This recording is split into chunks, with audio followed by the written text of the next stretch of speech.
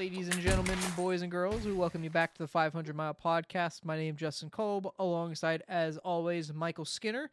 Michael had some action go down at the Paperclip, lots to talk about, so let's get into it. We have a lot of talk about. We don't really have a lot of action. That's true. That's fair. So, all right. Well, before we get into that, let's do a little bit of house cleaning here first, because we did have some news drop today and throughout this week. First, want to go over the new nominees. I guess not nominees, but entrants into the greatest 75 in NASCAR this week. Had Greg Biffle, Sterling Marlin, and Ryan Newman join that list. Ryan Newman joined it today. So those are the three new entrants into that list. I would say deserving. Maybe not the greatest accolades, but definitely in their time, they are the names that you knew the most, or that were the hardest to get around for Ryan Newman for sure. But just week to week, those were some of the best guys that you had to beat week in and week out in their time. Yeah, absolutely. I when I look at these three names, the one thing that obviously as a sticking point is no no Cup titles, but throughout their illustrious careers in the Cup Series, if you go back and look, those three names all had very, very good shots at winning a championship at one point or the other. I think when we look at names like this, we kind of take for granted how hard it used to be to win one Cup Series championship. It seems like now with the way the system is, it's a little bit easier. But back then, I mean, you got to think these guys were growing up against the likes of Jeff Gordon, Jimmy Johnson, even Dale Earnhardt for Sterling Marlin, Rusty Wallace. So there weren't any slouches, back then. So yeah, I think they're deserving. I mean, heck, Greg Biffle literally came out of retirement, won a truck race, then went back to retirement. The guy was like, 1 for 1, I'm done. Which was pretty cool. Sterling Marlin, again, well deserved. Back-to-back Daytona 500 winner. Had a shot in 2002 to win the championship there. Honestly, probably was going to go on and win that championship had it not been for his accident with hurting his neck and then being replaced by Jimmy McMurray, because McMurray went out there and won. I think it was, what was it, the Bank of America 500 back then, I think it was called. So I'd imagine that he would have probably had a very similar result there. And then what can you say about Ryan Newman? He's the Rocket Man. He made qualifying really fun to watch. That's something that we kind of miss now, is that the 900 horsepower, which we'll talk about later, screaming down into turn one, and man, Ryan Newman, he was the best. Not even just qualifying, I'd argue. Whenever he knew that he needed to get 110% out of that car, he would get it. Because the one that sticks into my mind the most is that last restart in Homestead in 2014, where he may not have had the best car, but man, he certainly got all he could out of that car. Yeah, absolutely. Like I said, super well deserving names. Excited to see who's going to be announced the next 2 days, I believe. And over the weekend. So we'll see who's next. I don't even know what that puts us up to. I didn't actually sit there and count it. So are we at 65 yet? I don't think so. I think we just passed over 50. I believe, yeah, I was going to say, I believe 60, we're at... sorry. Did we just pass over? I don't know. There was too many. I think we just passed over 60, but yeah, super well deserving. Like I said, excited to see the next couple of names. I'm sure that we'll see the likes of Dale Earnhardt Jr., Kyle Busch, Kevin Harvick, names like that are going to be in the fold as well. So pretty cool. It's excited to see these guys get recognized, by NASCAR for their hard work. For sure. And next up, I believe some news that came out yesterday morning. Basically, NASCAR, not really even the final appeal officer. It was really NASCAR themselves that kind of overruled this and gave Kaulig their points back. they basically acknowledged that it was the same penalty as Hendrick, and I'll read out NASCAR's statement because it kind of threw me for a loop in a good way. Their statement from yesterday was NASCAR believes that Kaulig Racing committed the violations documented in the penalty notice, that the penalties were appropriate, and that the 3-person appeals panel ruled correctly when hearing the Kaulig appeal on April 5th. However, in the interest of treating all competitors fairly, NASCAR today requested that the final appeals officer remove the race and playoff points from the penalty. The Kaulig and Hendrick Motorsports violations involved the same modified part found during the same race weekend, modified louver at Phoenix Raceway. And with fairness and consistency top of mind, NASCAR requested that the final appeals officer, or the FAO, match the final Hendrick Motorsports penalty. So I saw that, and I even tweeted as such. That was the first time that I think we've really seen NASCAR kind of just take one on the chin, kind of acknowledge that, the system may not have been the best, and just corrected it themselves, took it on the chin, and they'll move on from that. Again, I was kind of caught off guard, but I loved the call. It was, we argued it when they made that call. It was the call that it should have been in the first place. So I guess in the end of it, Michael, NASCAR in the end got it right. Yeah, NASCAR is kind of put in a tough spot with that first appeal. First thing I'm going to say is, I think both penalties should have stuck regardless. But you can't, like I said, the biggest thing is if it's the same penalty, how can you have two different appeal boards look at it? Because you're going to get two different results, and that's exactly what we saw. And, even NASCAR saw the kind of flaw in their system. Had it just been Hendrick Motorsports, and this happens 3-4 weeks, maybe a month later, it probably isn't as magnified, and it probably doesn't make as big of a wave in the industry. But I think that we found the flaw in the appeals process. Even listening to Denny's podcast last week, looking at the flaws in the process on how the appeal process works. He got fined more points than teams cheating at this point, so I think that goes a long way to kind of just get an idea of like where NASCAR is going. I do think that the next time this happens, NASCAR is put in place to where a black and white penalty will then continue to stick. Because I think that's the only way that we can kind of stop the things that are happening now, right? Unfortunately for the 3 team, which we're going to talk about here in a second, with their penalty that was announced, right? This one is black and white. They are not going to get any of that stuff back, regardless if they appeal, because it's not going to be a 50-50 split. It's all or nothing. And, you have to... and you have to recognize that it's always harder to prove 100% innocence and 100% guilt than it is 50% innocent, 50% guilt. So it'll be interesting to see how this next appeal process goes for the 3 team.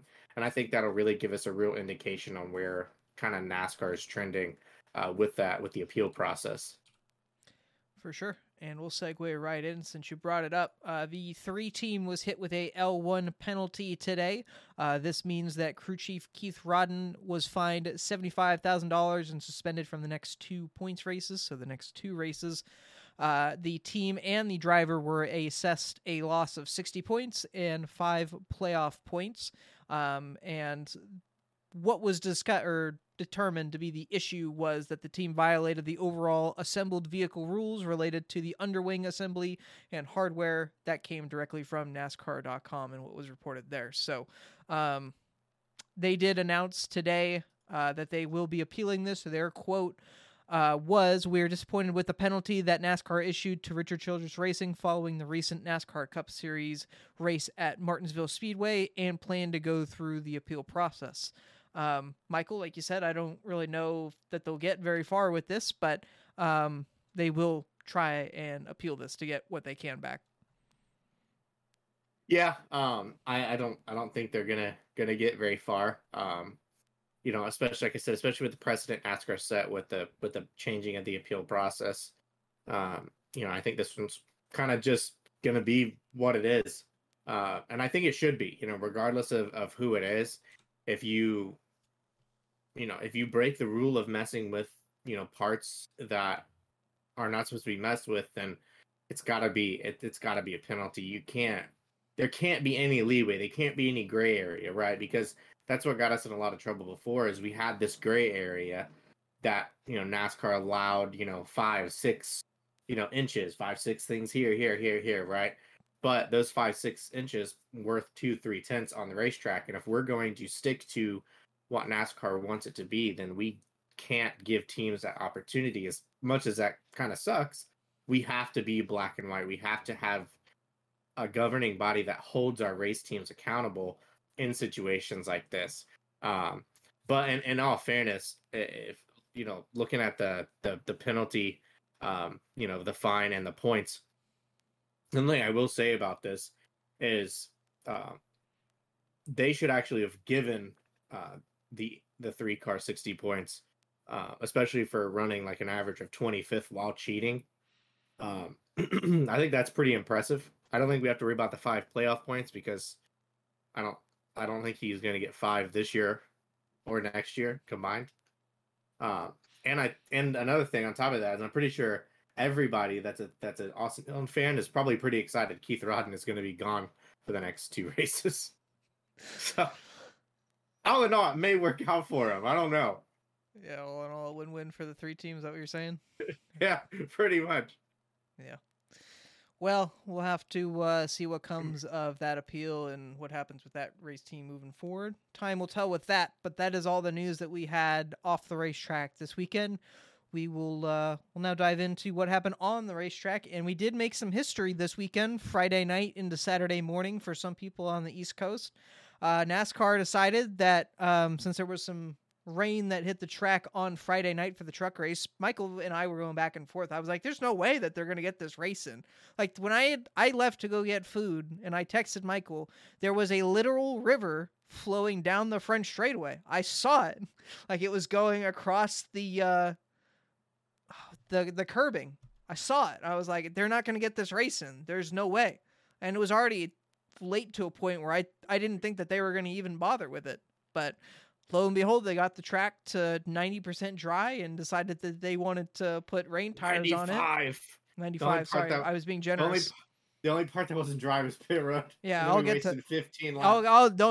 Don't you worry, I'll get to that. But yeah, they dried off the river, got the track mostly dry, and then decided that they were going to put rain tires on it. In NASCAR's defense, I'm glad that they didn't go overboard with this, trying it out. I'm glad that they kind of took some sailing into turn 1. Good. No, I'm glad that they didn't do that to begin with. Let me finish my statement here, Michael. Hang on. Yes, they started it on dry. I'm glad that they didn't send them into, a complete shit show of a situation potentially. However, they called the race past halfway when they knew that they were going to get to that point. And that track at that point, you probably could have just blown off if we were going to invest in the rain tires, they had already started that night. If you were going to go all the way, you could have just blown the standing water off of it and let them go. Like, if we're going to try, they took the baby step in that night and were like, okay, this could kind of work. You could have went to the next step that night and been like, okay, well, how far can we get away with this? Because at that point, the race was already going to be official. You could have just blown the standing water off of it and sent them out there. If it didn't work, you could have, put them back on pit road, dried it off a little bit more, and sent them back out, whatever you wanted to do. But, I mean, you had a chance to go a little bit farther and see what more you could have done that night, and they didn't. Instead, we wasted, 30 minutes? 30 minutes before the race even started to get everybody ready. Then they let them out there. They ran, 27 laps through the caution, which was fine. Like I said, I'm glad that they tried out the rain tires and then send them out into a horrible situation. But my problem is then we wasted 15, 20 laps just drying off pit road. Like, what was the point of it at that point? We had just ran a race at Texas that was doing non-competitive pit stops. We could have just very easily said, all right, guys, we're not doing competitive pit stops that night. Because, I mean, the way that I heard it explained on the radio was you cannot lose positions on pit road, but you have to beat the pace car back out off the track. And if we're just doing it that way, sure, leave it non-competitive all night. Just let it run. You could work on that, during stage breaks or whatever you want to do. But the fact that we wasted 15, 20 laps, like a good 20 minutes just sitting there while they dried off pit road, like for what reason? I think I know the reason. I think they wanted to waste enough time to when the rain would get there and they could have just perfectly got it to halfway like they did and then call it that way. I think that was the main point all along. But I'm glad that to close out, I'm glad that they waited, or they kind of took it easy in the beginning, but they completely missed an opportunity to go a step further later in that race. I'm actually going to go the opposite argument.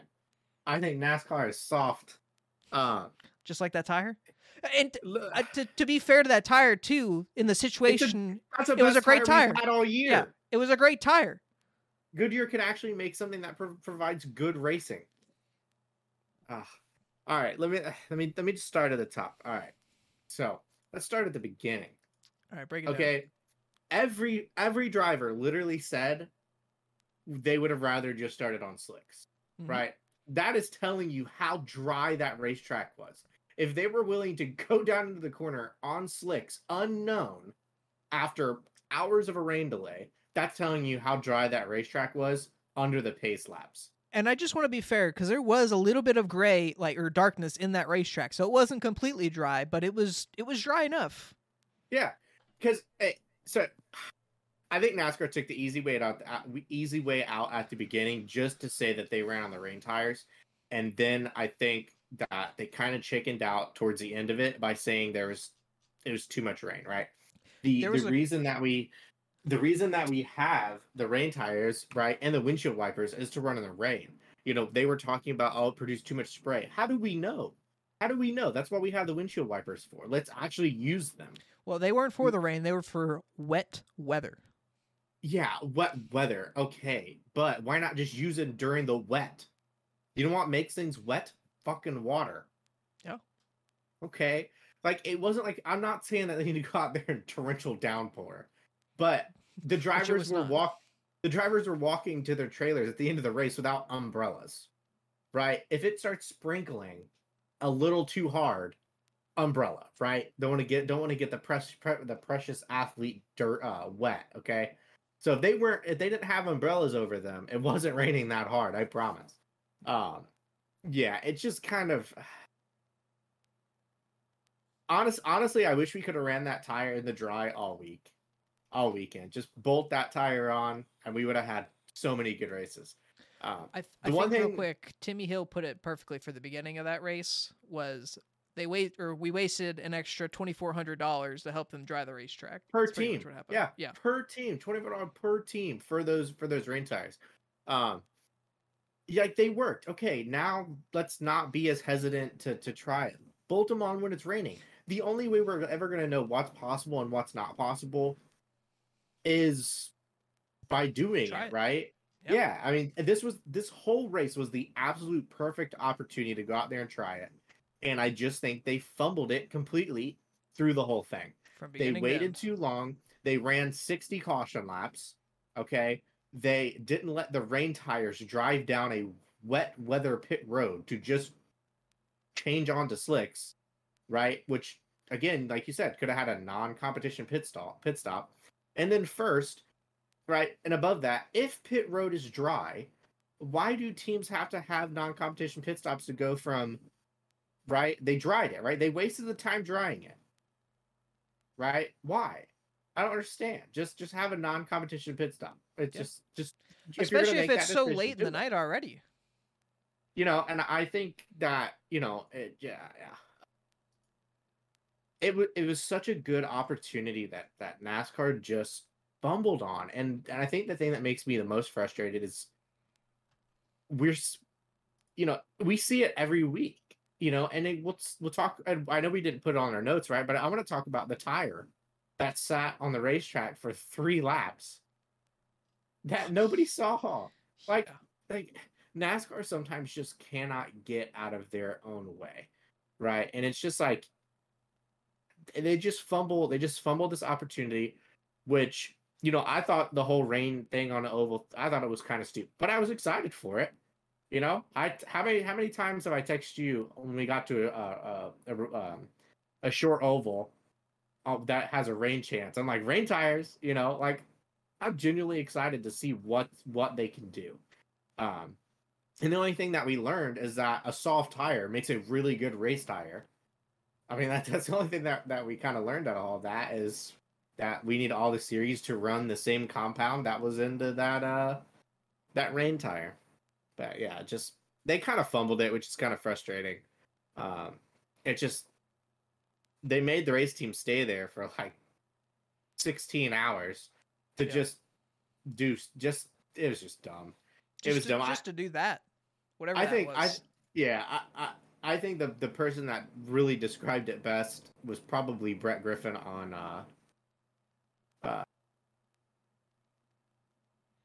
I can't Clear. on Dormer Clear. Yeah, I think he said it best.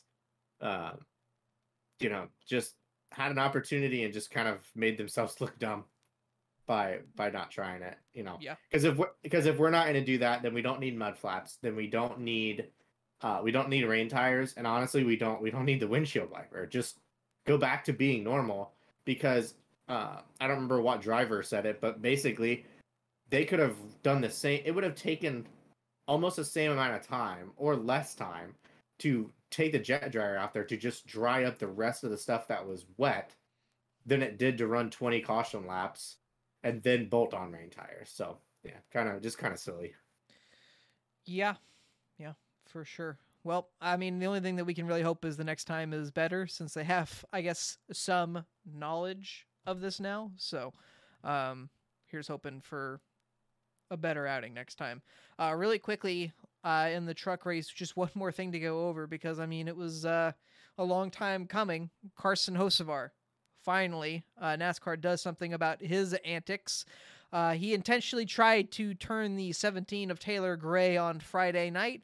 NASCAR saw that, and I mean, it was clear as day. There's nothing you can really argue against that. And NASCAR saw that and said, hey, dude, that's not really cool. You're going to go ahead and sit on pit road for 2 laps. So, I guess if anything, I'm glad they're finally doing something about the shenanigans that these guys do in that series because I mean it's been happening for years and it seems like we're only now doing stuff about it. So I guess I hope that this is a trend that continues.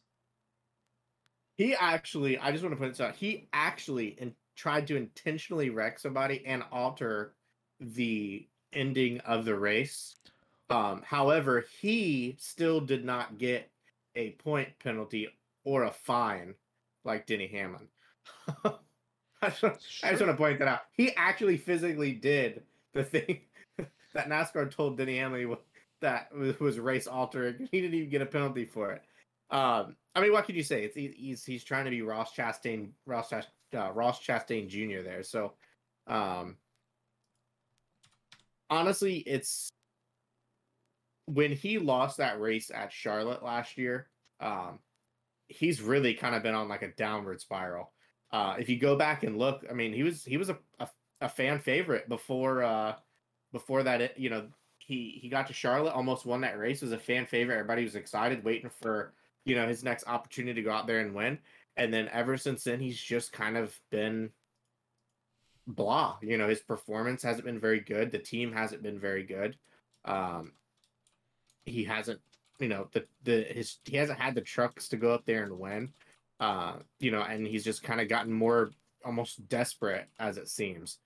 So it's unfortunate. The biggest thing is it's unfortunate because I do think that he's a good race car driver, and I don't think that he's a bad guy, but I think that he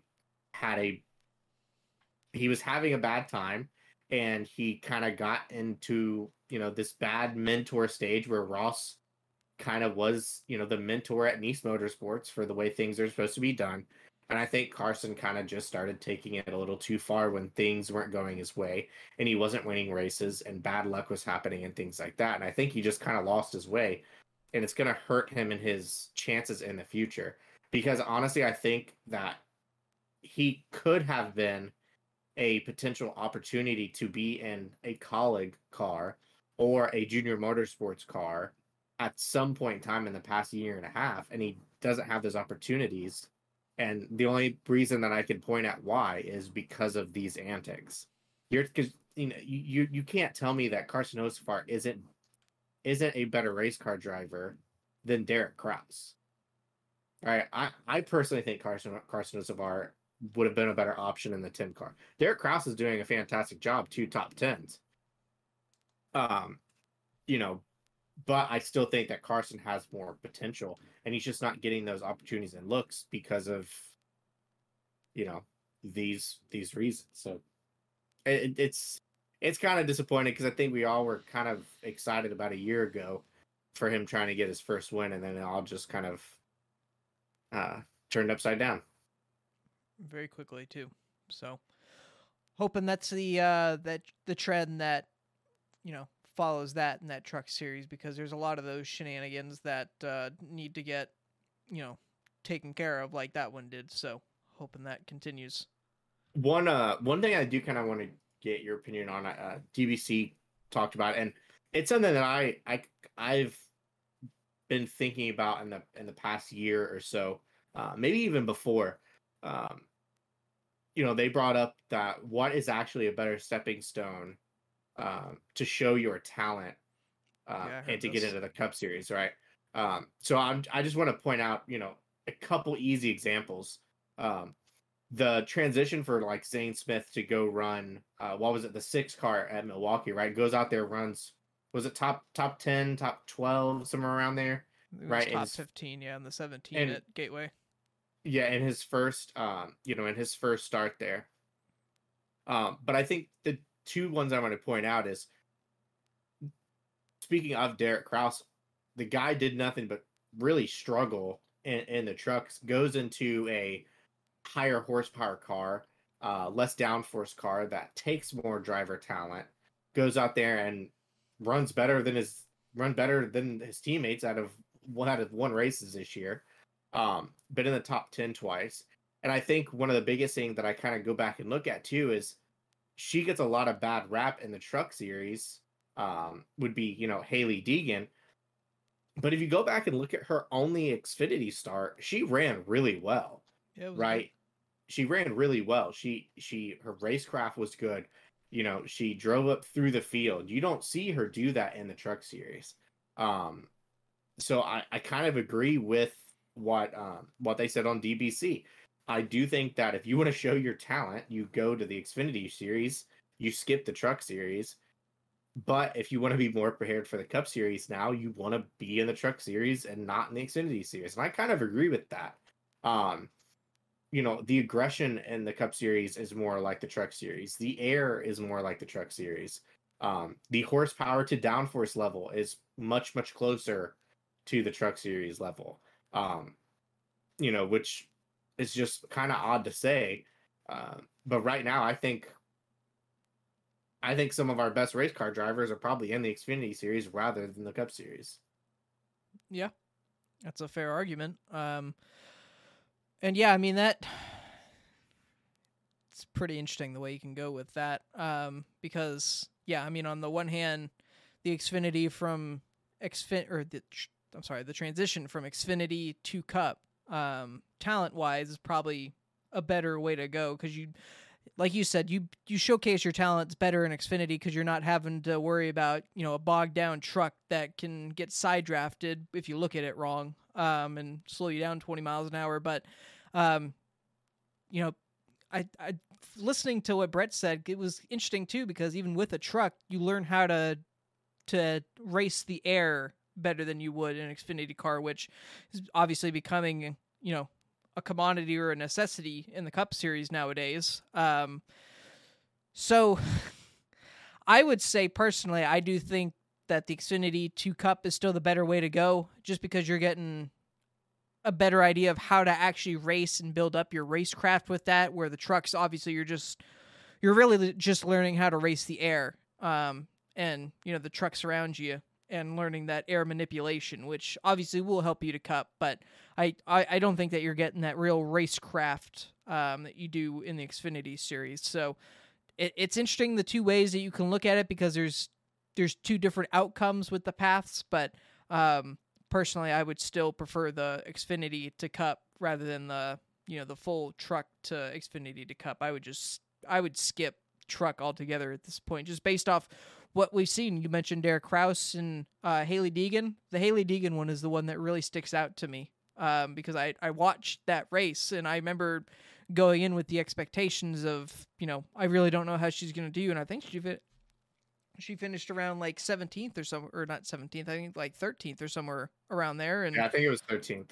Yeah, and I mean, she wasn't in the way really. She wasn't, she didn't have the race winning pace, but at the same time, she stayed out of the way when she drove it. Yeah, from like 30th. So I mean, she did a better job in Xfinity, the one start that she did, from the 2 years of truck from what I've saw. So that's why I feel that just skipping the truck series is the better alternative. And I mean, there's a few guys that did that. I know Ty Gibbs is one. I guess technically Daniel Suarez. I know he ran a few truck races, but it was never full time. And I don't know of anybody else really off the top of my head. But there's a few guys that have done it. I'm not saying that their career has been better or worse, but it can be done, and it's still a viable path. Yeah, I think it would have been. I think it honestly would have been extremely interesting had like Zane Smith maybe moved up to the 41 instead of Priest this year, just to kind of get an idea of like him versus this, someone like Ty Gibbs or Noah Gragson, to see like how the performance would be. Like Ty Gibbs is catching, he's getting better every week, running top 10 every week now. But at the beginning, he was struggling. I don't know what's going on at Legacy Motor Club. It's like they got seven-time champion got there and they got worse. I don't know how that happens, but man, they are terrible. Yeah. But yeah, no, that's it was such an interesting topic that I thought that I wanted to get your opinion on it, because honestly, I mean, what's I kind of agree. What's the best way to go, to try to make it to the Cup Series? Now, I really do think that it's a toss up. What's the difference if you win 10 races in the trucks and 4 races or 5 races in Xfinity? What really makes you look better and makes you more Cup ready? That's definitely a solid argument. That's for sure. Yeah. Well, and I mean, I know you had mentioned Zane Smith. He arguably would have been better ready this year for Xfinity at this point, because he's showing this year at this point. I think this year is going to be a waste for him in the trucks. So obviously, I think he'll make it to the Final Four. But when you start running, first through third pretty much every week and are up front for the majority of the race, I think it's fair to say that you're ready to move on. So if Front Row does not get him in an Xfinity or a Cup ride next year, or even Ford in general, if they don't move him up, he may be a guy that gets snatched up again. I know that he was snatched away from GMS to fill that 38 truck role, so could happen again if I think that's gonna. I think that's gonna end up who's gonna be in the 4 car. That's just my personal opinion. Yeah, and I mean, I think that the 2 front runners are Eric Jones and Zane Smith right now. Yeah, that I would have to agree with that. All right, last point, because it was a big talking point, obviously, for this week with the racing that we saw. You and I have beat this horse to death for weeks. So one more time. I want to keep this one kind of at a specific subject at this point, and I don't want it to go on for too long. But there have been a lot of things noted about what's hurting the short track package. Shifting NASCAR. Well, to get more specific, yes, NASCAR themselves are hurting it, but to get into the specifics of the car and what's hurting it, shifting, low RPM, the low horsepower, too good of brakes was brought up today, or I guess yesterday, and too hard of a tire have all been things noted. I kind of want to give my 2 cents on this, and then Michael, I'll let you take the stage here, because at this point, I'm kind of under the impression, and I'm obviously all of those things as a whole are what's hurting this package, but the one thing that I keep hearing drivers talk about, it's something that really bothers me, and even some legends of the sport have said it really doesn't belong here, is the shifting, because we're doing it almost everywhere, obviously with exception of the super speedways and stuff like that, even sometimes on the mile and a halves, but we did it at dirt. Yeah, the shifting needs to go. I don't care how we do it, what we do to get rid of it. I honestly don't even want the fifth gear anymore. Like, it was cool. Oh, we got another gear. Let's just get rid of it, put it to 4, and let's just stop shifting at this point.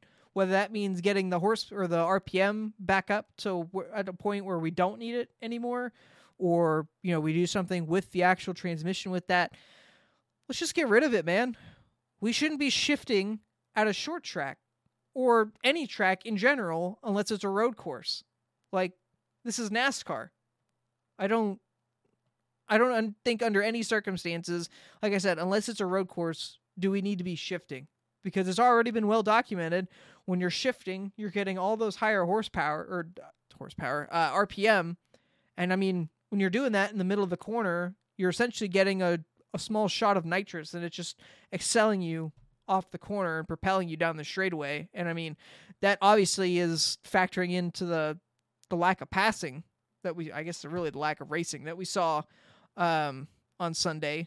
Obviously, a lot of those other things are hurting the package as well, like I said. But I mean, if we're narrowing it down to one thing and one thing alone that we can take away or make better, I would get rid of the shifting today, honestly. Obviously, I want the horsepower back up to a point where, I'd love to be up at 900 again. But I mean, if we're looking at this from a realistic standpoint, and I don't even know if the shifting is very realistic, but I mean, we got to do something, because I mean, we both feared going into that weekend that it was probably going to look pretty similar, and I didn't think it was going to look that bad, but that was bad. And I mean, we've seen a lot of Martinsville racing. If you have a guy that's going to dominate that entire first stage and then get a speeding penalty, go all the way back to 20th, and that's where he runs the rest of the race, do we not see a problem with that? Like, maybe some of the newer fans don't see a problem with that, but I mean, he literally could not do anything about that, and neither could Kyle. Not that I'm trying to bail him out of anything, but all I'm saying is when you get these guys that are really good, especially that day with Ryan Preece, when you saw what he was doing, if you have guys that good and they get sent to the back and can't recover from that, like quite literally can't do anything about that, that's a major problem. And I think I'm done. Yeah, I'm gonna actually kind of cover all the rest of the topics. Yeah, no, shifting is a major problem. It actually does one of two things depending on how you use it. So not only does it help you slow down better with the bigger brakes, right? It also helps you. Well, I guess it is three things that helps you out, right? That really hurts passing. It helps you slow down a little bit more. So you have those massive brakes on it that already say cut, braking 100 meters. Now you probably add the shifting in that probably helps you another 100 meters. So it's a lot harder to make moves on the inside to beat a guy going into the corner. 2, some drivers like Tyler Reddick actually use it to turn the car in the center of the corner, right? So if you have a tighter race car, you use that to try to, it's not gone, but it is a tool to make that go away. And then, of course, it adds the benefit of, I blow the corner, I'm just going to drop a gear, step on it, and the RPMs are so low as it is, and the horsepower is so low that it creates so very little tire spin. And it just doesn't wear the rear tires out. I mean, like Denny Hamlin said it, what creates good racing is wearing the tires out. Right now, they don't have the tools to actually wear anything out. If they're not wearing the rear tires out while downshifting into a lower RPM, that's telling you the problem right there, right? Shifting's got to go. They got to have more horsepower. They have to find some way. I don't care if they put the Energizer Bunny in the back of this race car. They got to figure out something. They at least got to get to 750, 750 to 800. They have to, And what I think what frustrates me the most about this is, what does it hurt if you're NASCAR, what does it hurt putting 800 horsepower back into this car? And what happens if it produces the best racing we've seen, right? Cures a lot of the problems because, what was it? Denny Hamlin, what did he say? Like for every 50 horsepower, they'd run I think it was 2 tenths. A couple tenths faster, right? Add the horsepower back. Let the tires wear out. Well, even he made the point of, if they're not saving any money with lowering the horsepower, then what's the point of us still lowering the horsepower? He made the point that, and I heard this rumor at some point too, that they were lowering it to try and entice new manufacturers. There's nobody knocking on the door, so what's the point at this point? Well, I'll kind of defend NASCAR on this one. So I personally believe, look, I don't think we're gonna see anywhere close to a 900 horsepower combustion engine. I don't think either. Again, I think the reason that they are so, this is my honest opinion, I think they're so dead set on a lower horsepower is to add the electrification later on to bump that number back up to an 800, 900 horsepower engine. I do think NASCAR does want to get back there eventually. I don't think their goal is to run a 600 horsepower engine. I think that with this new car, with the zero emissions that they want to create by 2035, with the way all these other racing series are going, I think NASCAR wants to follow that similar path and add a quarter of your horsepower in by an electric motor. I think that's ultimately going to be the goal. But it's what Denny Hamlin says. Do you want to sacrifice millions now to hurt your product to then wait to get electrification? They're not even we're not at the point where we're doing testing in a car that we're talking about yet, right? So in my opinion, they're in the early stages of electrification. We heard that IndyCar was going to go to an electric motor 2 years ago, and we still haven't seen. We just got the actual track testing, I think, this year with the IndyCar with their hybrid system, right? So in my opinion, we're at least 2 years out from just testing a hybrid system in a Cup car, let alone actually getting to it. And we're just going to kill our entertainment value now in that prospect, and then you just Denny Hamlin 100% said it correctly. You cannot just fix one of these problems and produce what we want. It's a production. It's a culmination of everything, right? We have more mechanical grip. We have much, much wider tires. We have much, much bigger brakes. We have much less horsepower. You add in shifting. You add in, lower RPMs. You add in, more downforce. A bigger weight. All of those things are creating our problem. You can't just say, okay, I want smaller tires and it'll fix it. I want tires that'll wear. Tires that'll wear will be great. We're gonna find out what this package looks like at a high wear racetrack. That's a short track when we go to North Wilkesboro, right? If that racetrack puts on amazing, beautiful racing, great passing, things like that, then we better come back to Richmond and we better come back to Martinsville with a softer tire. But if you look at Richmond is a high wear racetrack, and we still don't get good side by side a lot of passing. What was it? Denny Hamlin drove through the field, but then got stuck in 11th the last run and literally went nowhere. It's not a problem that you're gonna fix with one of these, one of these bad things aren't being fixed isn't gonna fix the racing. I think we're stuck. NASCAR has to make a decision on what they want to do, but right now, no matter what, if they just try to fix one, like the shifting, okay, the shifting is actually just going to make lap time slower, and I think it's going to make it actually harder to pass because they're going to have slower corner speeds. The only thing that's going to do is maybe give you a shorter braking distance, but these cars have so little downforce and have so much downforce and so much mechanical grip, right? At a short track, that's what you need is mechanical grip because it's a GT3 car. It's mechanical grip. That's what they're built off of. You know, you have a big ass BMW competing with a Porsche, right? In a GT3 race because it relies on mechanical grip, not downforce, not drag. And it's mechanical grip on these racetracks. And if you lower the RPMs, if you stick it in fifth or fourth gear, all you're doing is putting it in a lower RPM range. So that means you literally can just mash the gas, and until you get to a certain RPM range, it'll never spin the tires. If they stuck it in one gear, say they stuck it in fourth, they might not start spinning the tires until the start finish line. You know, it's we're screwed. We are screwed, man. We're not in a good spot.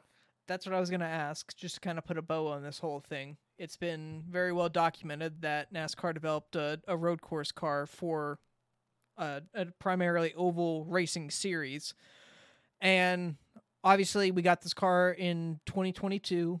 Those numbers that I heard about possibly adding electrification were around what you said, around 2 years, 3 years. So I heard about 2025. They wanted to let these teams kind of get comfortable with this car before they started throwing things at them. I guess my question is at this point, because I mean, granted we're in year 2, but we haven't seen a whole lot of budging on, you know, the changing of the physical parts for this car, like the main key components of this car. Do you think NASCAR actually tries to make any significant changes? And when I say significant, I mean like changes to the shifting, changes to the RPM, changes to the horsepower, changes to the brakes. The tires are going to be on Goodyear, so I can't really say anything about that. But of those 4 key components, do you think NASCAR makes a legitimate push to try and change anything with that?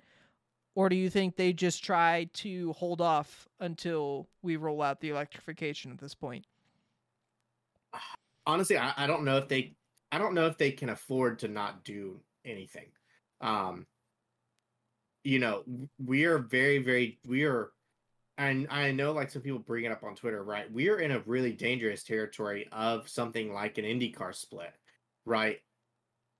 You know, I think that is closer than I think people think, because all of these teams are already, you know, worried about a TV deal. Well, you know why? If you produce fucking shitty ass racing every week, and especially on your bread and butter, which you promote, is short track racing, right? That is literally what our series was based on. We would have no NASCAR series if it was not for short track racing, right?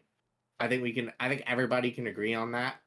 So if we suck at the one thing that we shouldn't suck at, we're not going to get a good TV deal because nobody's fucking watching, right?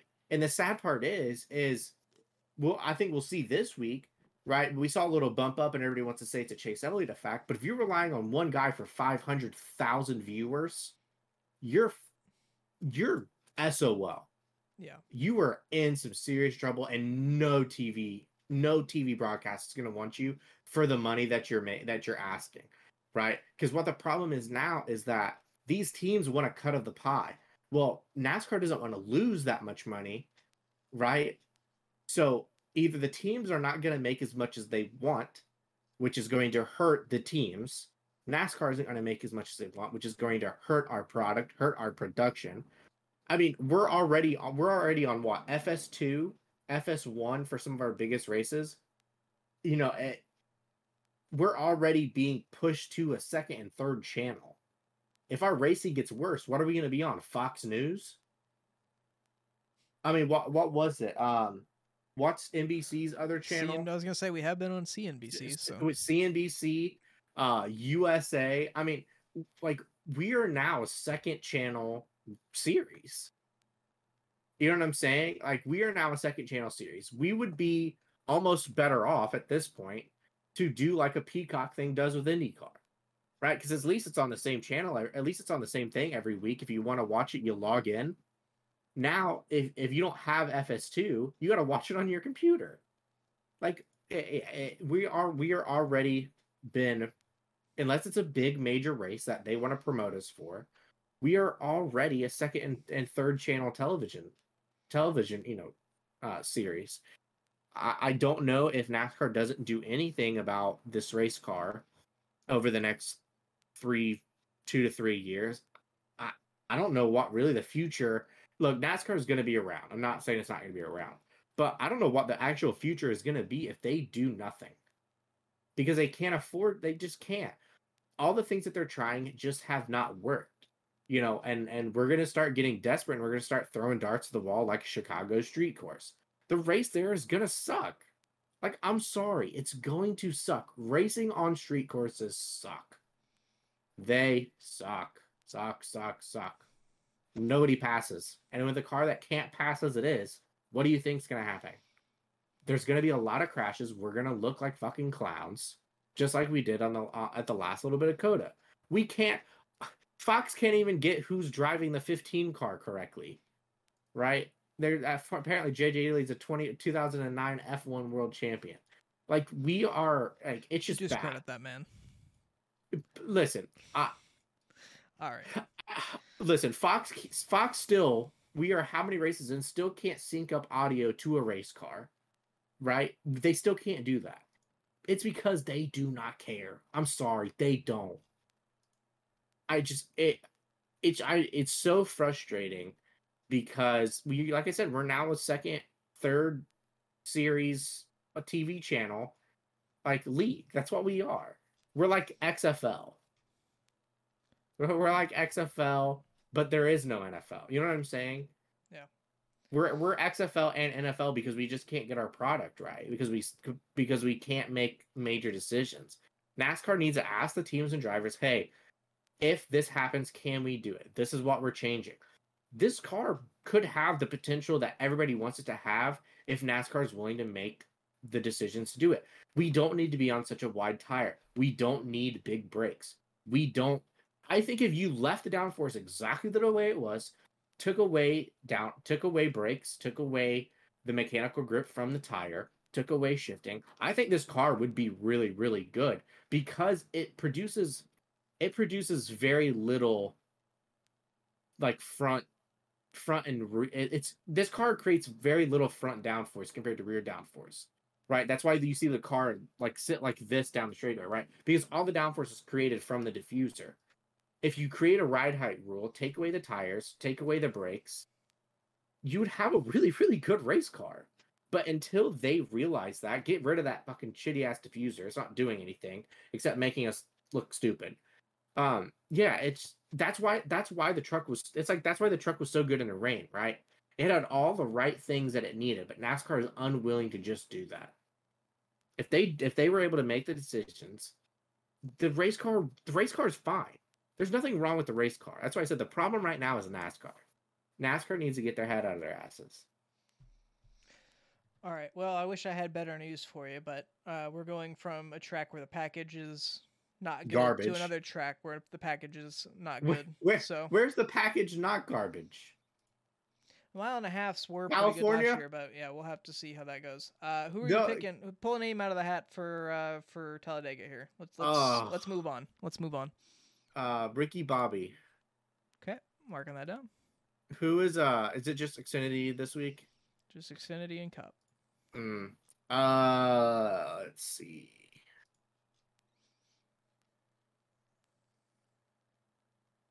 I'm gonna go with Parker Kligerman. Damn, that was who I was gonna pick. Well, now I need to figure this out. Man, just pick Austin Hill. No, I'll just pick Jesse. You know what? That is. Shouldn't have said that. All right, I'm going with Austin Hill this weekend. You definitely should not have said that. All right, which name out of the hat are you pulling for Cup? I will note that Zane Smith is in the 38 this week. Not that that really matters with this package, but anyways. Let's see. How many green white checkers are we gonna have? As many as we need. Yeah, unfortunate. I'm gonna go with Brad Keselowski.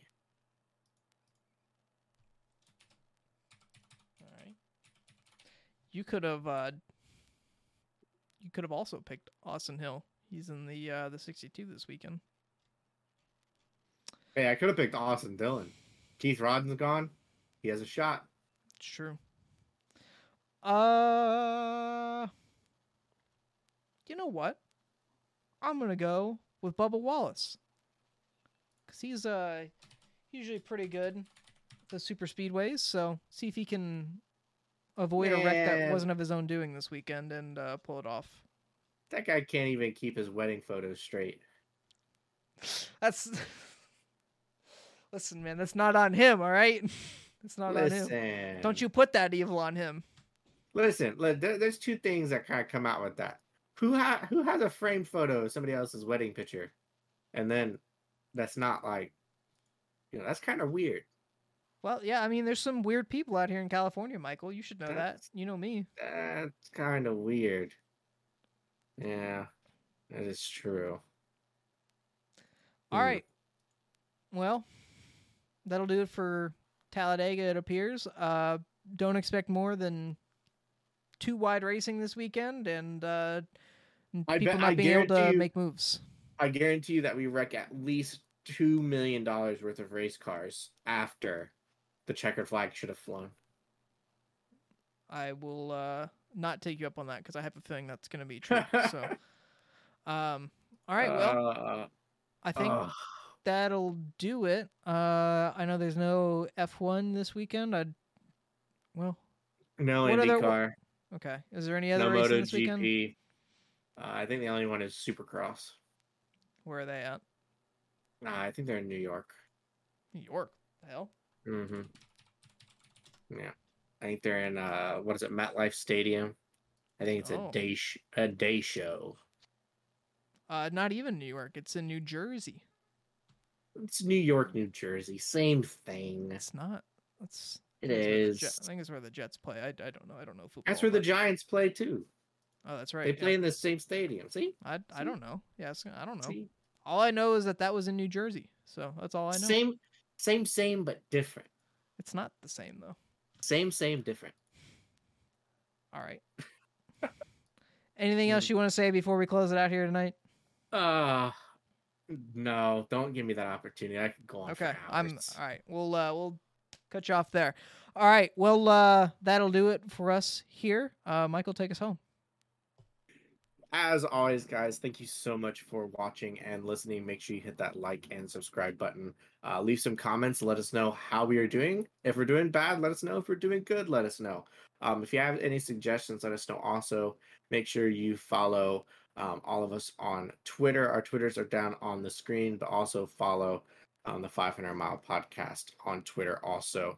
We're going to be jumping up our activity on that in the coming weeks.